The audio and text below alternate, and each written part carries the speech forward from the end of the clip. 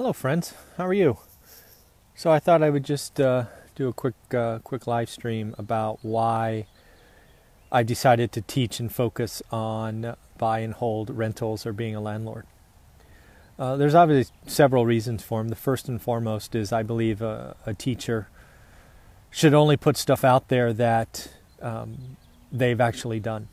And as all of you hopefully know by now, after watching my YouTube channel, and hopefully reading our book, One Rental at a Time, that's all I did for 16 years and what led to financial freedom. Hi, Aaron. Thanks for watching. Your husband's video just went live this morning. You should check it out. It's a great interview. But again, why do I teach, landlording and buy and hold rentals? It's because it allowed me to have, decades free, right? So I left the workforce at 45, which means by any measure, I've got 20 years of time to do whatever I choose to do. And now, it is giving back is the key focus. The other thing is I think buy and hold gets a bad rap.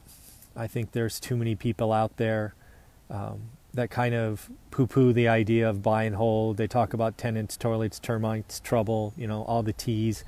And that's really too bad because buy and hold rental property is probably the easiest thing to do.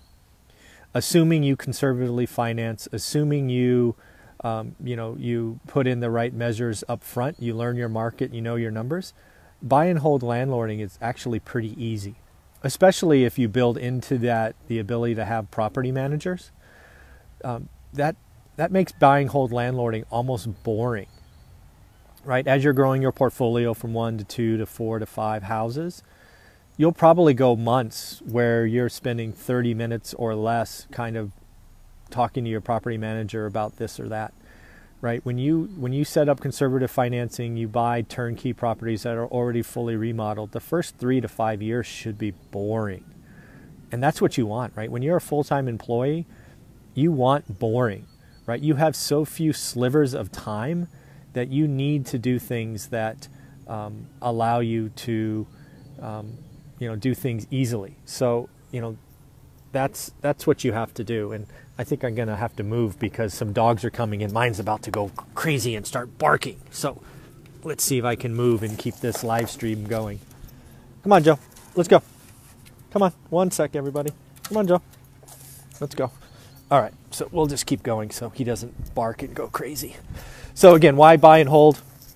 It's because it's the thing I've done. It's what will allow most people to continue working their job and ultimately put in the financial assets that allow them to retire.